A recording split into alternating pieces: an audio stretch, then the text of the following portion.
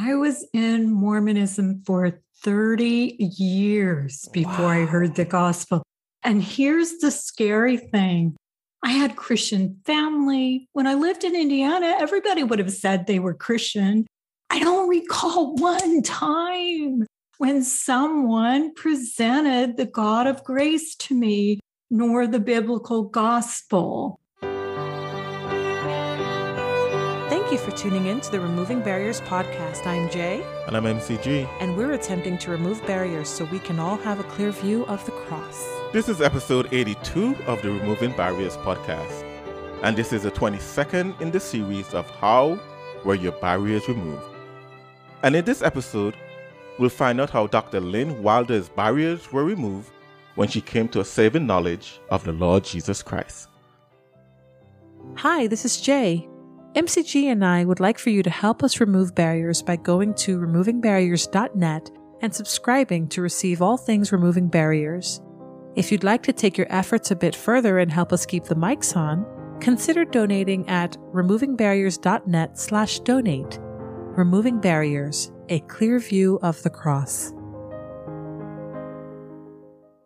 Lynn, it's a pleasure and welcome to the Removing Barriers podcast. Thank you for what you're doing. I like your unique approach to the gospel, talking about barriers. Yes, the premise here is that we believe that everyone either have a barrier or had a barrier to salvation. And in order for them to be saved, I believe that those barriers need to be removed before they can have a clear view of the cross. So that's our premise. Amen. And how sad it is when religion throws up those barriers, right? Yeah, definitely. Yeah. Definitely. And we know you have a podcast as well, Unveiling Grace. Tell us about your podcast. Oh my, we've been doing this about 3 years. 3 years at Easter, actually. Oh, wow. Since I'm a former Mormon, now born again, we talk to Mormons who are questioning their faith and Mormons who are willing to look at the traditional Christian option. And we also interview pastors on doctrinal issues where Mormonism and traditional Christianity bump against each other. There are many of those. Oh, yeah. And so it has become kind of a grassroots thing. We are on the radio out of Salt Lake. It's called Unveiling Grace, named after the book that God kind of downloaded to me a few years ago. Yeah, that's great. Well, why don't we get into your testimony and learn some more about your upbringing and everything? So tell us, what state or country were you born in? I was born in Wisconsin, United States of America, but my family moved to Indiana soon after that, and I spent the first 45 years of my life in Indiana. You all moved to Indiana to escape the cold from Wisconsin? Yes, that's my dad's job, I think, yes. What was your family like? What type of family were you born into? It was a traditional greatest generation, dad really strong, mom at home family. We went to church every week. When I was growing up, we either went to a Presbyterian or a Methodist church. We got all dressed up, went every week, but literally, I don't recall opening the Bible in my home. So it was almost more of a cultural experience. And I'm not sure, even after all those years of church, I could have told you how one is born again or gets reconciled to a holy God. I just didn't know much. Yeah, sound like the typical American around that, maybe you sound like the 60s, 70s kind of America. We ended up in Mormonism, and here's an interesting statistic. According to the Pew Institute, about 83% of converts into Mormonism, when they knock on your door, come right out of nominal Christianity. So people like me who don't know the word and don't recognize something as a false Christ. That's very interesting. I remember recently having gone to the grocery store, and these women approached me with a version of the gospel that I had never heard of before. It was obviously a false gospel, but they were so convincing and they made their arguments almost with no holes. The way they tried to connect scripture to prove their point was so wrong because they ended up with a Christ who was a Korean man named Ah Sung-kyung. So we know that that's the wrong Christ, but the way that they looped their arguments together and how they had their Bible studies and everything just seems so convincing. And I could totally see how someone who does not know the word would totally be fooled and convert, air quotes, convert to their faith, thinking that they were following the truth when in reality they weren't. Is that something that happened to your parents and then your family became Mormon, or how? No. Okay. It happened to me. I see. My husband and I had been married 3 years. We were age 24 and we both believed in Jesus. He'd grown up Baptist and I'd grown up mostly Presbyterian. And we just thought if we're going to have a family, right, we want to find a church. So we started going to this church and that church. Honestly, we thought they were kind of boring. We just, were not connecting. And Hal Lindsey had just written the book, Late Great Planet Earth. Now, you're probably too young for that, but it kind of started this whole interest in last days stuff, right? Even in the secular world. Well, Mormon missionaries, if you notice, their badges say the Church of Jesus Christ of Latter-day Saints, Latter-day being the King James Version of last days. Mm-hmm. Knocked on our door and told us they were the experts on the last days. They knew all about it and they could teach us everything we needed to know. We believed they were just another Christian sect, although they do eventually tell you that they have the fullness of the truth. So they have more truth than everybody else. And 10 weeks after studying with them, we joined them. One of the main reasons I think I joined Mormonism and my husband was a teaching of theirs called Families Forever. They teach that you can go to a Mormon temple if you're a righteous Mormon and be sealed in marriage for this life and for the next life, and that you will have your biological family, as long as they're worthy and live all the commandments, with you in the next life. And especially a lot of people from broken families or people who have this heart for family. I mean, I didn't have children yet, and I wanted to have children, and I had this heart for family. It's a very appetizing teaching to think, right, that family is so important that you can always be together. But of course, I didn't understand the Christian family is much bigger than a small biological family, and that we'll all be together in the next life. But that's a very appealing teachings that the Mormon missionaries bring. Is there anything else that was attractive to you from a performance-based religion? Oh, you should ask me that question. My parents had German heritage, right? Very kind of rigid and linear thinkers, follow the rules. And so, yes, all of the performance-based stuff that Mormonism does, I felt comforted to know that I could know how to be right with God and that my own works mattered, unfortunately. I mean, that's what they teach you, right? It's a performance-based religion. And so I know it's an odd thing to say, but there's something comforting to think that you know what the rules are and that you can tick off the rules and that somehow then that'll make you acceptable to God. Yeah, you see it a lot of religions, because even in some churches that preach the true gospel, sometimes they even take it to another level of legalism where they put a lot of emphasis on your works and your performance rather than on the finished work of Christ. So you see it in a lot of churches, not just Mormonism, of course. So the grace message is for a lot of people, right? And the Adams Road Ministry is typically in 100 churches a year. And that grace message is very well received, and not always understood. So several years ago, I wrote this book called Unveiling Grace.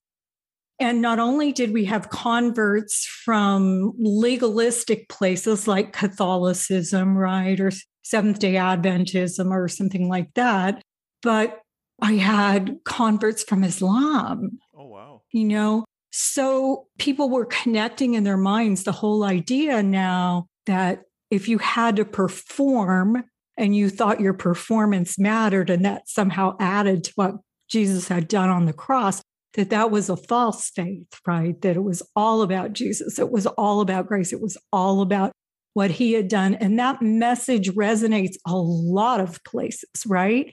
Because the true gospel is the gospel of grace. And so Satan swings it all kinds of other ways and makes it anti-grace. Yeah, so the devil definitely has a way of presenting the false virgin to look pretty much like the real one. And I'm surprised that even a Muslim will read a book geared towards Christians and be converted because of that. That's just really amazing, because I wouldn't think of reaching out to a Muslim that way. And I didn't know what to do with Muslim converts, right? That certainly wasn't my background. But it's either grace or it's not grace, right?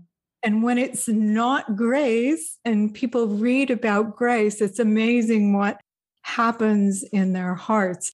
I look at it this way. So within maybe 19 years after Jesus died, Paul had to write the book of Galatians. Why? Because Paul had been traveling around preaching the gospel of grace, and someone else would come right behind him and say, oh, no, you have to be circumcised. You have to become a Jew before you can become a believer. You have to do this, and this, right? And then Paul would have to go back to those places or send epistles to them going, wait, this is the gospel. This isn't the gospel. This is the gospel. So all those epistles of the New Testament, I see them in this framework. This is the gospel. This is the simple gospel. This is not the gospel, right? And yet in today's churches, we don't pay a whole lot of attention, I don't think, to what is the gospel and what isn't the gospel. We don't want to offend people. And so we let them say, you say you're a believer. Okay, I accept that, whatever. Right. Rather than going through and doing what Paul had to do, some of the difficult work to say, okay, if you believe this, that wouldn't line up with what Jesus taught, right? And it is important that we have those kind of discussions and that we separate out those kind of issues. Yeah. Talking about the true gospel, before you received that true gospel, before salvation, tell us a little bit more about your upbringing. I know you said you went to church a little bit and you were nominal Christians in Methodist Church. Tell us a little bit more about the upbringing and how does that translate into meeting your husband and seeking another church? I came from a pretty strong family. There was no abuse per se. Very rule-following folks, very ethical folks. My dad had a good job, and I think a lot of people want Jesus, but only how he fits into your life, and you don't want him to get in the way, right? Yep. You don't want a 24/7. You just want to, on Sundays I'll do this, or I'll give a little to the poor, or, let me decide. Basically your own God. You want a genie that he can rub and summon at their own will. But you want to basically be in charge, right? You want to control, you want to make your own decisions. And Mormonism offered that for me when they came to the door. They actually teach that if you're righteous and you're male, you can earn your way to godhood. So they would say, God the Father was once a man who earned his godhood. Then Jesus was once a man who earned his godhood. The Holy Spirit did the same. And any righteous Mormon man who then is worthy enough to go to the Mormon temple, does all the right rituals, keeps the laws and ordinances of the Mormon church, and works his way up in the next life, can earn godhood. And so it really is all about you, and it's all about your works. And there's something human in us that wants to believe that we have that kind of power and control and that we matter, right? It's why people do New Age. It's all about me and what I can do for the universe, and the universe does something back for me. That is false religion at its worst. I am listening to you talk about just this natural human tendency for people to want to be in control, or they want to feel like they've done something in order to accomplish whatever feat. And I was thinking of the space shuttle program that was in effect from, until 2010. And there was an astronaut that said he was trying to describe what it was like to be an astronaut on the shuttle as it was taking off to go to the International Space Station. And as he was walking up to the shuttle, just how massive it was, and he was just overwhelmed, and he realized, I'm about to sit on the equivalent of an atomic bomb and ride it into outer space. And he said, as he sat down and all of the attendants helped strap him in and everything, there's writing on the wall that says, warning, if anything should happen, do this, that, or the other. These are the steps you should take. And he realized how absolutely useless that was. And they only put that there to make you feel as though you had control, because once those rocket boosters go off, you have no control until you get out into outer space. It was so funny when he said it. He said, they put that there so that I could have something to read as I die, because there's nothing that I can do. If anything goes wrong, there's really nothing I can do. This is it. Well, who wants to accomplish a mission if they come to grips with that reality? Who can accomplish their mission if they acknowledge that reality? So they put the writing on the wall there to make you feel as though you have some sort of control, to make you feel as though there's something that you can do, when in reality you can't. All of these religions that we're talking about and all of these different things we're talking about are very much the same thing. They want to give you that sense of, if you do this, you can earn this. If you do that, you can become that.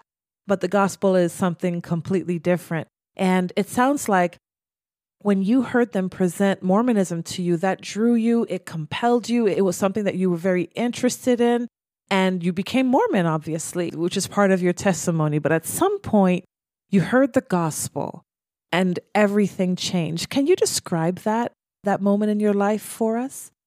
I was in Mormonism for 30 years before I heard the gospel.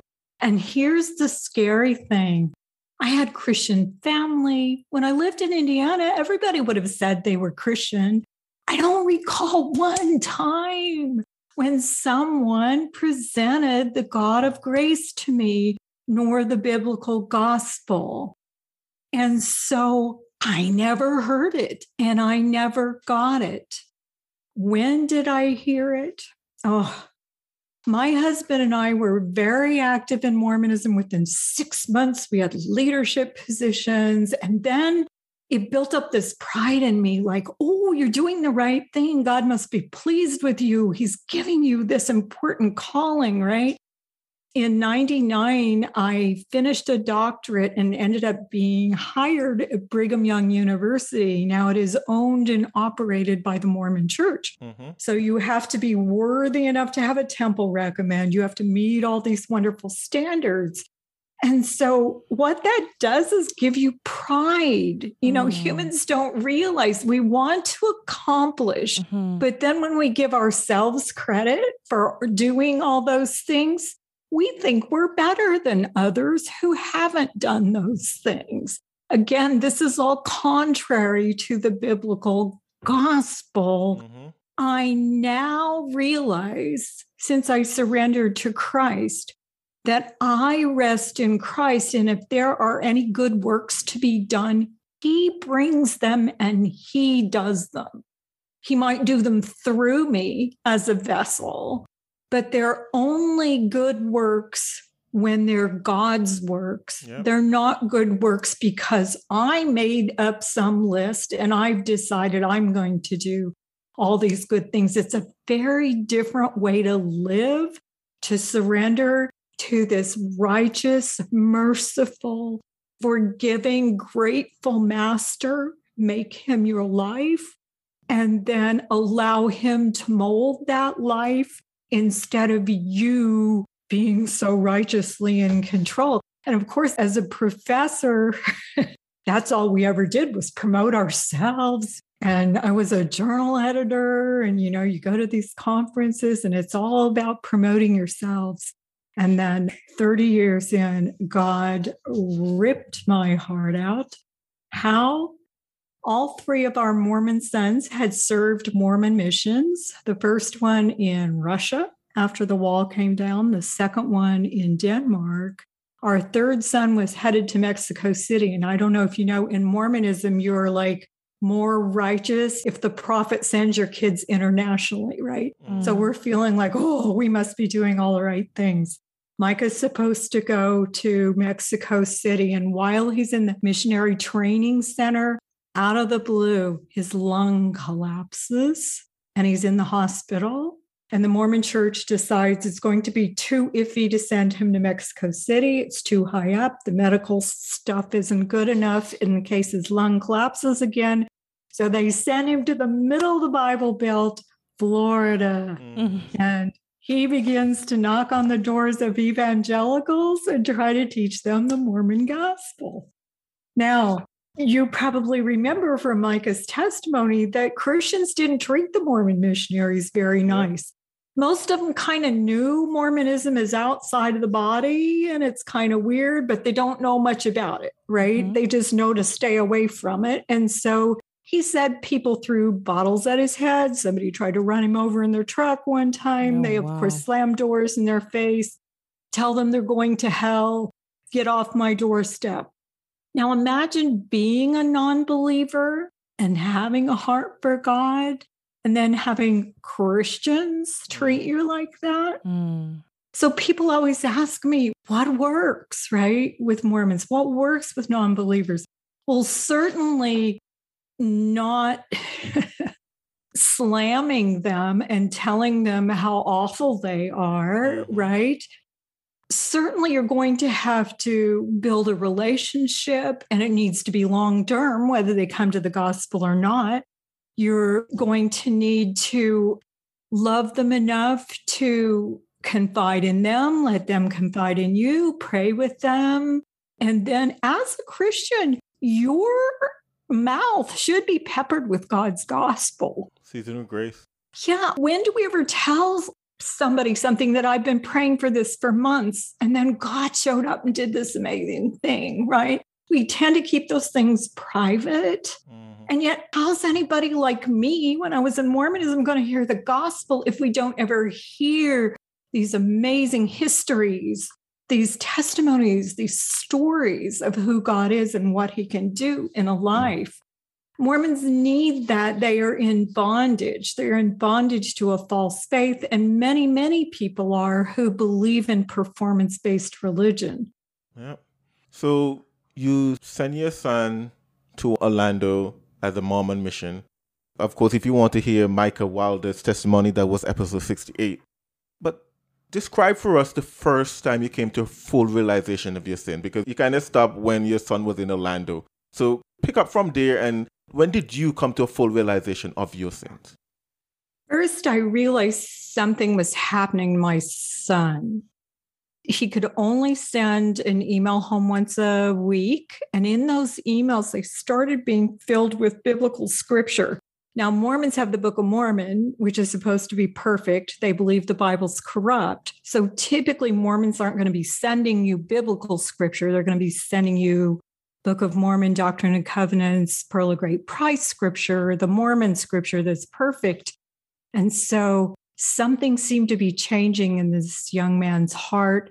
He started in his emails challenging us to read the Bible. Then he ends up giving his life to Jesus on his Mormon mission, getting in great trouble with the Mormon church. Now, we parents back home get this phone call that our son has the spirit of the devil in him and that he's an antichrist and that they are sending him home in disgrace. And they eventually tried to excommunicate him. Now, my husband and I, having come from biblical faith, are totally confused because we think we're just another Christian sect.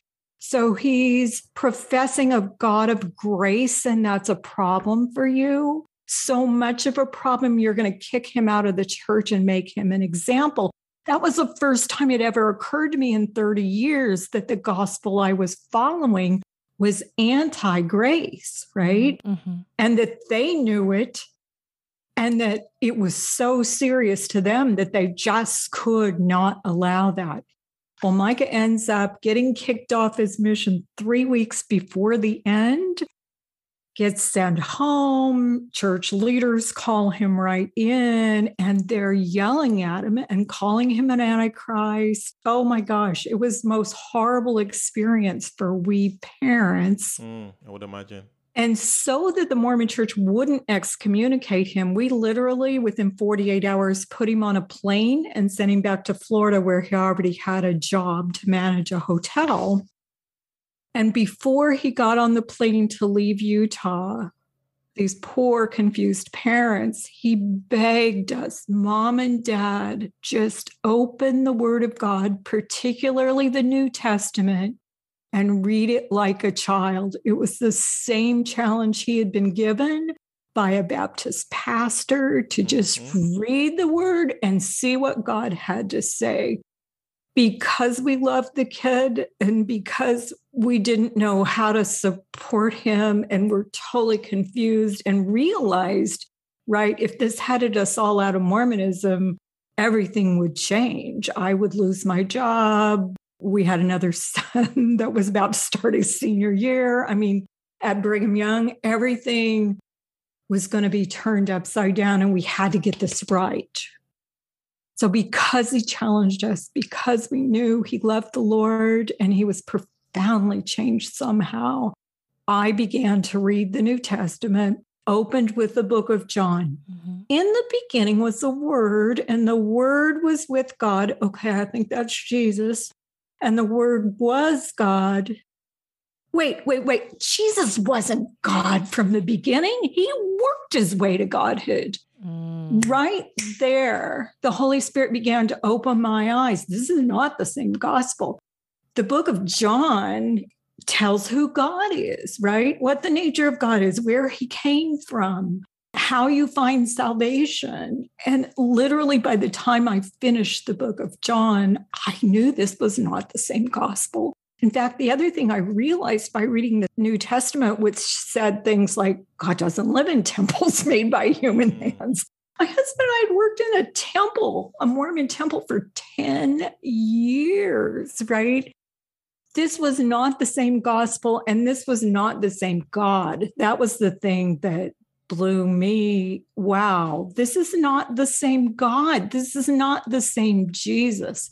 And so when you have those kind of in-your-face contradictions, there's a decision that's laid out before you. It's kind of like when you present the gospel to somebody. It's not like they can turn around and ignore it. They could, but they heard it. And at that point, there's a decision, right? Either I'm going to turn around and ignore it, I'm going to look into it, or I'm going to give my life to Jesus. And boy, I was so convicted. But the weird thing that began to happen was I could not put the Bible down. I was so hungry to learn about this Jesus of the Bible and how it was you got reconciled to him. One of the things I was not taught in Mormonism was that man was evil. Mormons do not believe in original sin. They do not believe that humans are born in sin. We are born in Mormonism a child of God, and you can't sin till age 8, and then you have to be baptized so you can keep all your sins under wraps. Don't they have kids? Oh my gosh, age 2, they can scream, they can tantrum, they can lie right in your face, right? Oh, of course. So I realized too that this was a gospel of broken, diseased men and a world that needed a savior, right? Desperately needed a savior. You don't need yourself to tick your list, but you need a savior.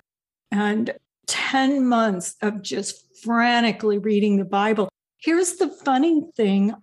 As soon as I started reading the Bible, everything began to change. There's this process that happens with this washing by the water of the word, right? all of a sudden I didn't want to go to work at Brigham Young, which is funny. I used to always love to get up early and be the last one to leave, you know. I didn't care about makeup. I know that's a weird thing. I didn't care what I looked like. Like in Mormonism, it was a really big deal, your outward appearance, right? Mm-hmm. And I began to change by wanting to be with not the same people. The same people didn't attract me anymore. Mm. And after 10 months, I realized different gospel, different God. This God was so much bigger. I laid face down on this ugly green shag carpet one night, and I simply said these words, "I'm yours, save me." Mm. I did not know that was in the Bible. 7 years later, my son-in-law is reading Psalm 119 and says, "Mom, the words you spoke to Jesus are right here in the Bible." Oh, wow. Man, this is an amazing God. But my life just changed. I mean, it just changed. I saw things differently. It was as if I had more brilliant colors. I mean, it was that before and after for me. But I would say the number one thing was I just could not put the Bible down. Amen. And so we do workshops now on how to witness to Mormons at different churches. And Christians will say, well, what's a silver bullet? You know, what brings a Mormon to Christ? And I'll say, the word of God. And they'll say, oh, that doesn't work, right? Mm-hmm. Do you not know how powerful, right? Do you not know that the Holy Spirit of the living God works in this book? Do you not know that Jesus called himself truth, that he called himself the word, and that this is his word, and that this is what brings people to Christ, right? And it's amazing to me how a lot of Christians don't have that powerful testimony of the word, but certainly the Wilder family came to faith by simply seeing what God had to say about things and then surrendering to it.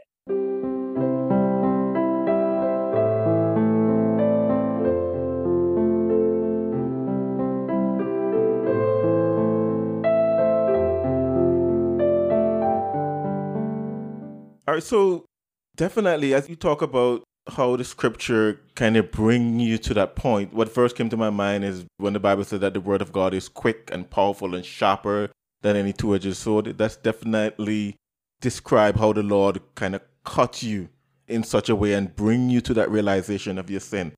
Tell me, what barriers do you think, maybe in like a bullet point format, what barriers do you think that were there that were preventing you from seeing the true gospel, seeing the cross of Christ clearly?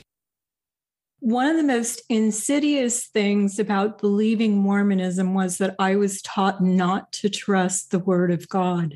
This is a very serious error on the part of false Christs.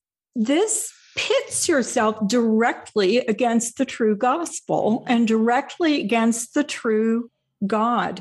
And Mormonism isn't the only one that does that, right? You have JWs, you have Scientologists, you have all kinds of interesting kind of religious folk who take the Bible or take the name of Jesus and then use it for their own power and wealth and control and whatever they're using it for. But one of the most insidious barriers certainly was that I was taught not to trust the word of God. Another one I would say was that I believed in Mormonism that I had the truth. And I believed I had Jesus. I didn't know I had a different Jesus. I didn't know I had a different truth. And so because I had those things, I wasn't looking for them. I didn't think I needed them, and I wasn't hungry for them. So a lot of Christians just want to say, well, leave Mormons alone. They're really nice people, and they say they believe in Jesus. These folks believe another gospel, and they have a different Jesus, and they are in bondage. And they're as in bondage as an atheist or anyone who doesn't profess at all to believe in Jesus. In fact, I think this is the most insidious kind of bondage because they believe they have a way to salvation. They believe they have Jesus. And both of those things are lies. They are not true. And I just beg Christians to care about that. You might find it interesting that most of the time we were Mormons, we did not call ourselves Christians. We would have, Christians were lessers. We actually called Christians Gentiles. Oh, wow. Mormons were the true Jews, right? And Mormons had the only truth. Mormons started saying we're Christians too, maybe 15 years ago, about the time I believe they were grooming Romney to run for president. So I think they knew that within the Republican Party, which was full of evangelicals, that if the evangelicals did not see Mormonism as within the body, that they would not support him politically, right? And of course, the Mormons are anxious to get a Mormon president. In fact, they have a prophecy called the White Horse Prophecy that they will have a president at some point. Mormons have put up 25 men for president over the years. The original Joseph Smith ran, Brigham Young ran, Romney's father ran in 68, and then Romney's probably gotten the closest. So now Christians tend to think that they're Christian too because they say they are. But in most of the history of Mormonism, they did not want to be aligned with Christians. They were above them. They had the truth, and Christians did not. That's interesting you said that, because I remember I was speaking to two Mormon young men at the door, and one of the things they emphasized and they tried to drill into me was that we believe the same thing. Mm-hmm. I'm like comparing scriptures and what they believe. I'm like, but I realized that in order for me to show them that we didn't believe the same thing, we need to start defining the terms, because they use terms like, salvation and faith and belief. And I'm like, what do you mean when you say these terms? Because I'm hearing something different, definitely, when you say that. And that's when the conversation kind of take a turn. Because if you don't define your words, then you can just simply say we believe the same thing because we use the same words. Thank you, MCT. I'm so glad to hear you say that. Mormons use the exact same religious words as Christians do that come out of the Bible, most of them, but they all have different meanings. I don't believe I've ever found one that had the same meaning. Here's an example: grace, right? Christians believe that grace is unmerited favor, something God gives us that I don't deserve, right? Mm-hmm.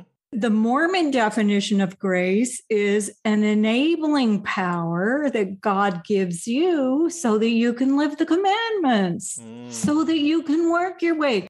That's not grace at all. That's anti-grace. Yeah, that's work. And yes, and their atonement happened in the Garden of Gethsemane, didn't happen on the cross. So even when they say, oh, Jesus atoned for my sins, you'll have to say, so where did that atonement happen? And tell me about that. And what did that atonement do for you, right? If they're using words like salvation, Mormons have 3 different heavens, and they can talk about the lower heaven and ignore the upper heaven. And then things are different, right? The way you get there and da-da-da-da-da. But Christians often don't know those things. And so you are exactly right. And I think this is true with anyone, Christian or not, right? If you're trying to have a religious, biblical conversation, you need to ask, tell me what you mean by that. Because for one thing, if you're trying to bring people to Christ, you need to know them well enough to know what they struggle with and where their points of vulnerability are, that they might be open to hearing the gospel, right? Instead of just letting it go in one ear and out the other and making assumptions, you have to truly listen and truly understand. Yeah, definitely. And that's exactly what we call barriers here in removing barriers, because that barrier that's preventing them from seeing that cross clearly could be the emotions, whatever they were taught as a kid, whatever it may be, as you so clearly explain it. You put the hammer right on the nail head, because that barrier can be there for years. And sadly, some folks die without ever having that barrier removed for them to see the cross clearly. Oh, you're so right. The third barrier for me is that no Christians ever told me the gospel. Mm-hmm. I actually went through a time after I got saved, and I'm so thrilled with this Jesus and this new life, where I turned around with a little anger, like, why didn't anybody ever tell me? Right? Why didn't you tell me? Did you not love me enough? Were you so worried that it would put a wrench in our relationship that you would let me go to hell? I mean, literally traveling to churches and doing these workshops, often we find Christians who don't share their gospel, right? Who don't talk to other people about their faith. And then you wonder, has there really been a transformation? Did you really understand the before and after? And if you have, I mean, it was funny. Once I had to leave BYU, God supernaturally got me another job in another state at another university that I hadn't even applied for. So I go to a secular university where people are pretty hostily anti-Christian. Mm-hmm. Now I'm a new Christian on fire for the Lord. I kind of learned over the years to just claim I was fine with being called the crazy Christian. They used to call me Utah. Like, how stupid are you to have joined Mormonism, right? You drank that Kool-Aid, now you've drunk this Christian Kool-Aid, you know? And it was like, and I would just laugh at myself and own the idea that I'm a Christian. I'm not changing my mind. If you ever want to talk to me, I'm happy to talk to you. Yep. There's no reason why we should be afraid of our faith, right? Definitely. Just to be openly honest, that's frustrating for me, even as I mentioned before we started the podcast, that I coordinate the soul winning ministry at my church. And it's frustrating for me because I see Christians that who have been saved for years and stuff like that, and they wouldn't come out and they don't go and evangelize. At least I personally believe that a lot of Christians don't evangelize. And I think statistics say that it's probably less than 10% of Christians who actually share their faith on a regular basis. It's frustrating for me because I'm like, don't you see what the world is going on out there? I don't want to go on a tangent, but if you compare the amount of Christians who are actively and passionately involved in politics, and they will go to cities after cities and march for their cause, but they wouldn't do that for Christ. I have to constantly take this to the cross, constantly take it to the cross, because every time I see it, I'm like, sometimes even some self-righteousness kind of boil up in me and like, you know what? You need to take that to the cross, because God knows for me not to get bitter of seeing Christians all excited about politics and things that doesn't matter and things that truly can't change anybody compared to Christ. Right. Yeah. So let me ask you this. Of course, you're Dr. Lynn Wilder. You have a doctorate degree. You have accomplished many worldly accomplishments. You know, tenured professor at BYU before you got saved. You had influential position in the LDS Church. Any regrets? Soon after I got saved, I remember going to Micah, our son who got saved first, and bawling and apologizing to him and saying, I'm so sorry I raised you all these years in something that wasn't true. You know, I felt this great guilt for it. And Micah, a Christian longer than me, turned to me and said, Mom, don't you realize God created this whole story? If you and Dad hadn't gone into Mormonism, if you hadn't been so active, if you hadn't been a professor at BYU, if I hadn't gotten saved on my Mormon mission and kicked off, who would ever listen to the story nor listen to what we have to say? As it turned out, I was 53, almost 54 years old before I gave my life to Jesus. And I would just weep saying, oh, Lord, thank you for not letting me die, right, before I knew you, and that I might have some life left to tell people how wonderful your grace is, your saving grace is. Our ministries have seen probably hundreds of Mormons come to faith. Why? Because they want to talk to somebody who understands Mormonism, has been there, was righteous in Mormonism, really believed it, then God changed their heart, and they want to believe that this is true, that this God can change your heart, that there's hope for a new life,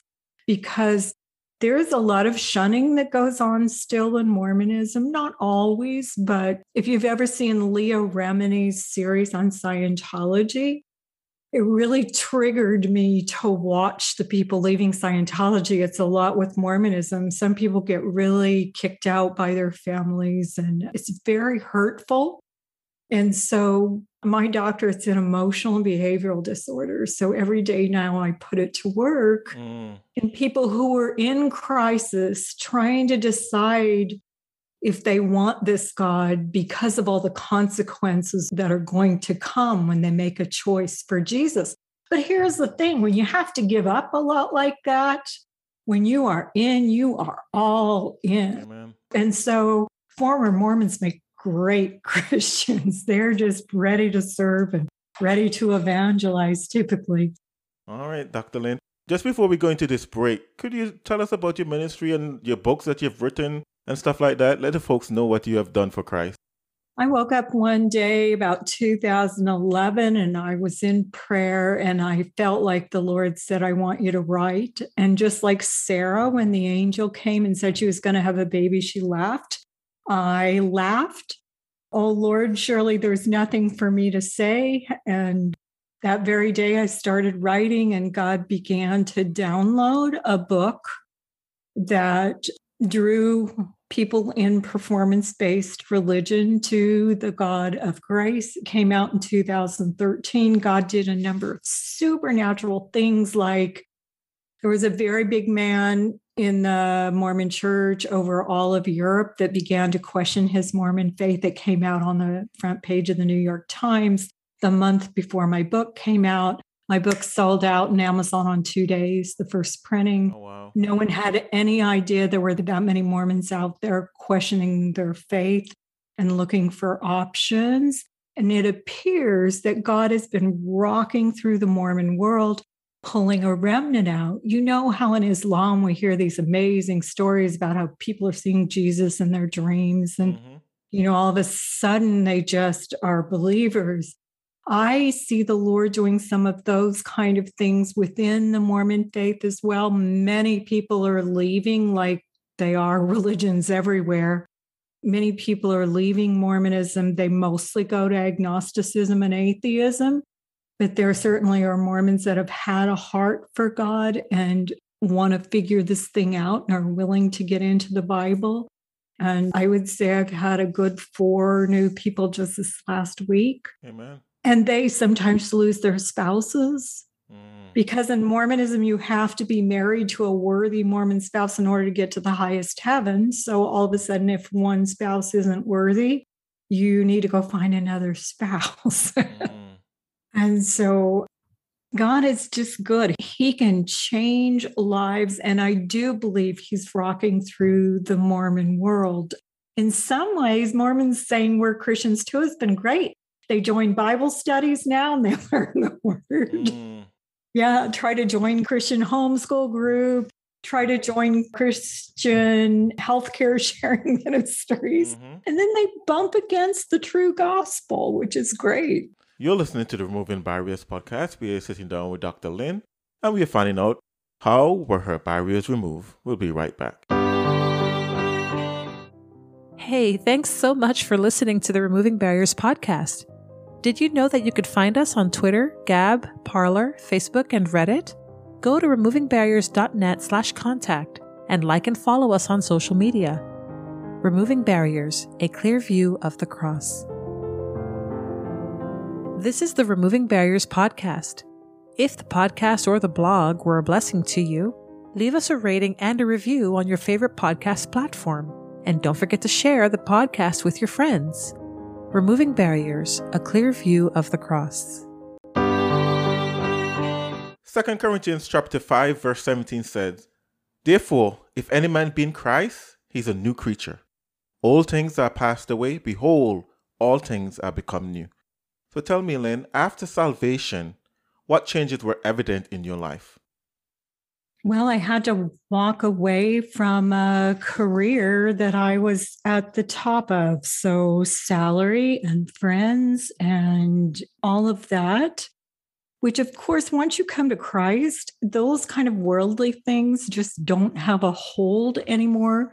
They don't have the kind of value that they did. I did end up getting another professor job, and it wasn't nearly as demanding as the one I'd had at BYU, but that was wonderful because God thrust us into ministry.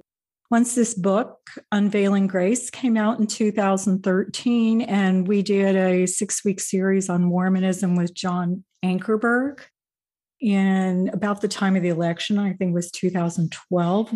Then all of a sudden we were thrust into the public eye. And Micah had already been in ministry by then, 5 or 6 years. And so they were known. And then the parents kind of became known too. It's really interesting. Remember, I said, once I came to Christ, I rested in Jesus and he brought the works, right? I didn't have to tick off any boxes and say, let's see, should I be an evangelist or should I go into ministry? No, God just created this grassroots thing that just grew. So churches would invite my husband and myself to come give our testimonies. And pretty soon they'd put that up on YouTube, right? Mm-hmm. And then Mormons are questioning their faith and they're finding us on YouTube. And pretty soon there are 50, 100 videos, maybe more than that.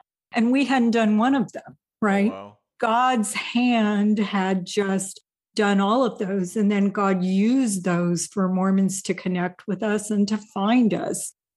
And so he's an amazing God. He created this ministry. My husband and I now have been in ministry about 11 years, and our kids have about 16 years now. For the purpose of what? So that Mormons can come to know the Lord, but not just Mormons, but anyone that believes that they can be saved by their own works or that their own works matter as far as earning your way to live with God in the next life. Amen. Well, thank you for all you do. You're definitely doing a lot out there for Christ.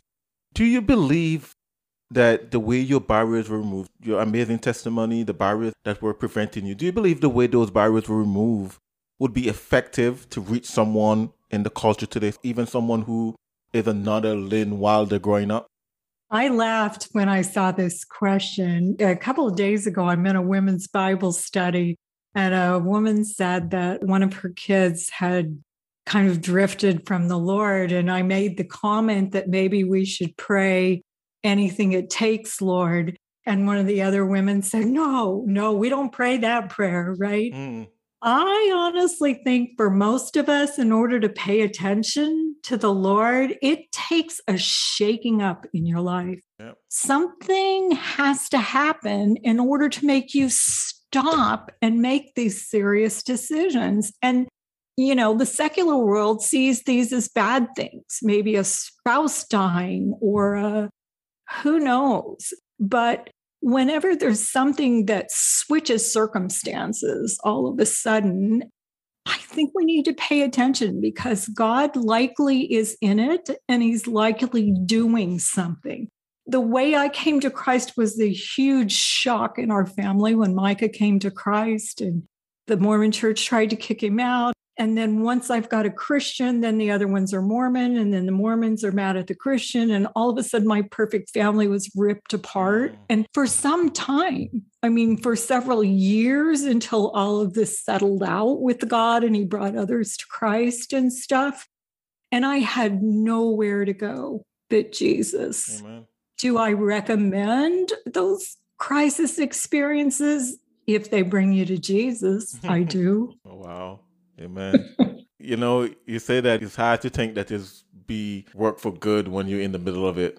Oh, yeah, for sure. I was taught so many lies in my old faith, and it took me nearly 5 years of reading the Bible to figure out what the truth was. So Micah's ministry has identified 40 things that Mormonism teaches that aren't true, right? And then just gives all the Bible verses that tell the truth about that topic. That's a lot of things to have to sort through. Mm-hmm. So you're losing your old identity and you're completely gaining a new identity in Christ. But for us, it was a long process because where we'd been was so different from where we were going. All right, Dr. Lynn, let's go into a little bit of a fun section, find out some of your favorites. What would you say is your favorite scripture verse? My favorite scripture is Ephesians 3:20. We have several books now, and whenever I sign a book, I always put Ephesians 3:20. Now to him who is able to do abundantly more than all we ask or imagine according to the power, his power that is at work within us. To him be the glory. Amen. Certainly, he's an amazing miracle working God if he can change my life. Yeah, definitely. And mine as well. What is your favorite Bible history? Some folks call it a Bible story. We kind of shy away from that term because the word story has changed meaning over the years. So what is your favorite Bible history?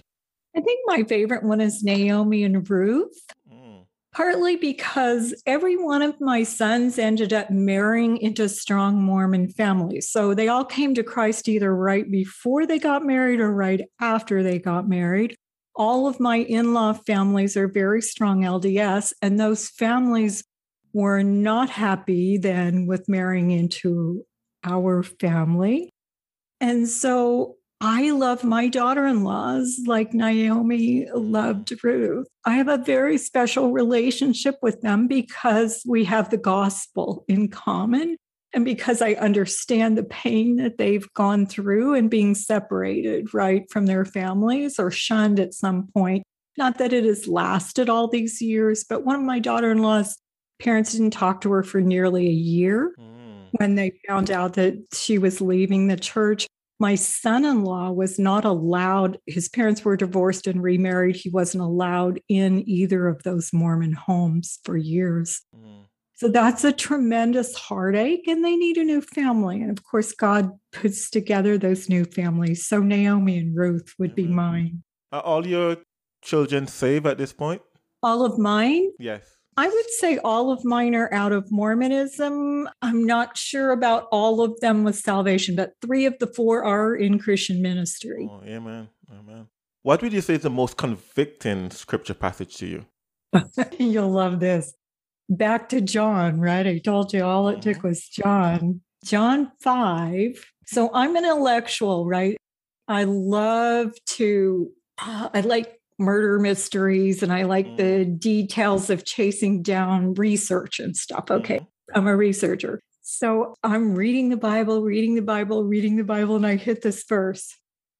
You study the scriptures diligently because you think that in them you have eternal life, as if God was talking right to me with a finger. But these are the very scriptures that testify about me, yet you, Lynn Wilder, refuse to come to me to have life. Yeah. And I went, whoa, it's not something I can intellectualize, right? Yeah. And it's personal, and it has to be a personal decision. And then the next one you're going to ask me is the comforting scripture. Well, the comforting scripture came next because I realized I could actually get saved when I read, very truly I tell you, whoever hears my word and believes him who sent me has eternal life and will not be judged, but can cross over from death to life. And I said, Lord, I'm ready. I want to cross over. Amen. Amen. Do you have a favorite hymn of the faith? Amazing Grace. I did not know it in Mormonism. We didn't sing it in Mormonism, although the Mormon Tabernacle Choir will sing it for the world, as if they believed it. But I learned the words, and with my first grandchild, I sat and wept and rocked him and sang Amazing Grace to little Jacob. Amen. What about your favorite giant of the faith?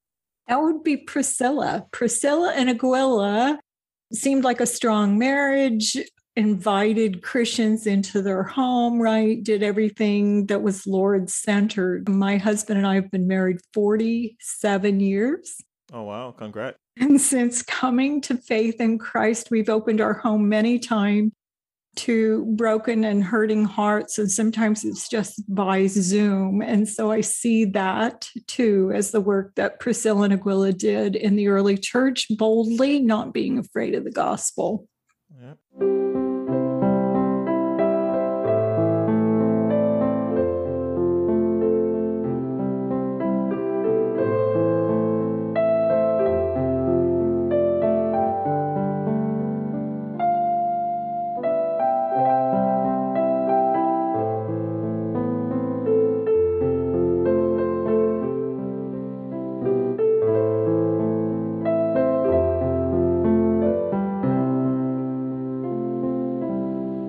All right, Dr. Lynn, let's wrap it up. And by sharing the gospel, how can barriers be removed in the life of others? Because you alluded to it earlier, barriers are so personal, right? And they're different for every people. When I was first in ministry, I would just fire hose people with the gospel and fire hose them with scripture. And one day I was in Salt Lake and I'd been on Christian radio and I came out of the booth and there was an ex-Mormon atheist waiting to contend with me about how stupid was I to have gone to traditional Christianity. And I immediately jumped into that argument, the apologetic argument back and forth. And I felt the Holy Spirit say to me, just be quiet, just shut up and listen, right? And so I took this man in the cafeteria of this large church and he talked and he talked and he talked. And about 2 hours in, he began to weep because his wife had left him when he left Mormonism. And I felt the Holy Spirit say to me, see, there's a point of vulnerability.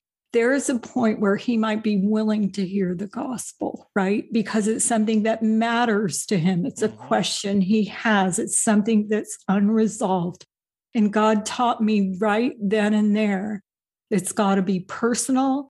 You have to listen and you have to be open to knowing what those points of contact, vulnerability are, where they would be open to hear about the Lord. And sometimes it's just planting seeds and sometimes it's watering seeds and sometimes you actually get to see the salvation at the end.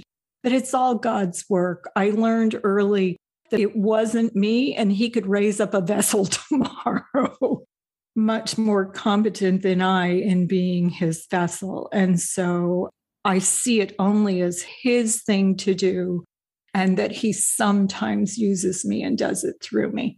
Yeah, definitely. Well, Dr. Lynn, it was a pleasure. Thank you for joining us on the Removing Barriers podcast. Thank you too so much. I'm glad to know about your podcast. I will recommend it to others. Thank you. The Removing Barriers podcast. Thank you. That's definitely a blessing. God bless. God bless. Thank you for listening. To get a hold of us, to support this podcast, or to learn more about removing barriers, go to removingbarriers.net. This has been the Removing Barriers podcast. We attempted to remove barriers so that we all can have a clear view of the cross.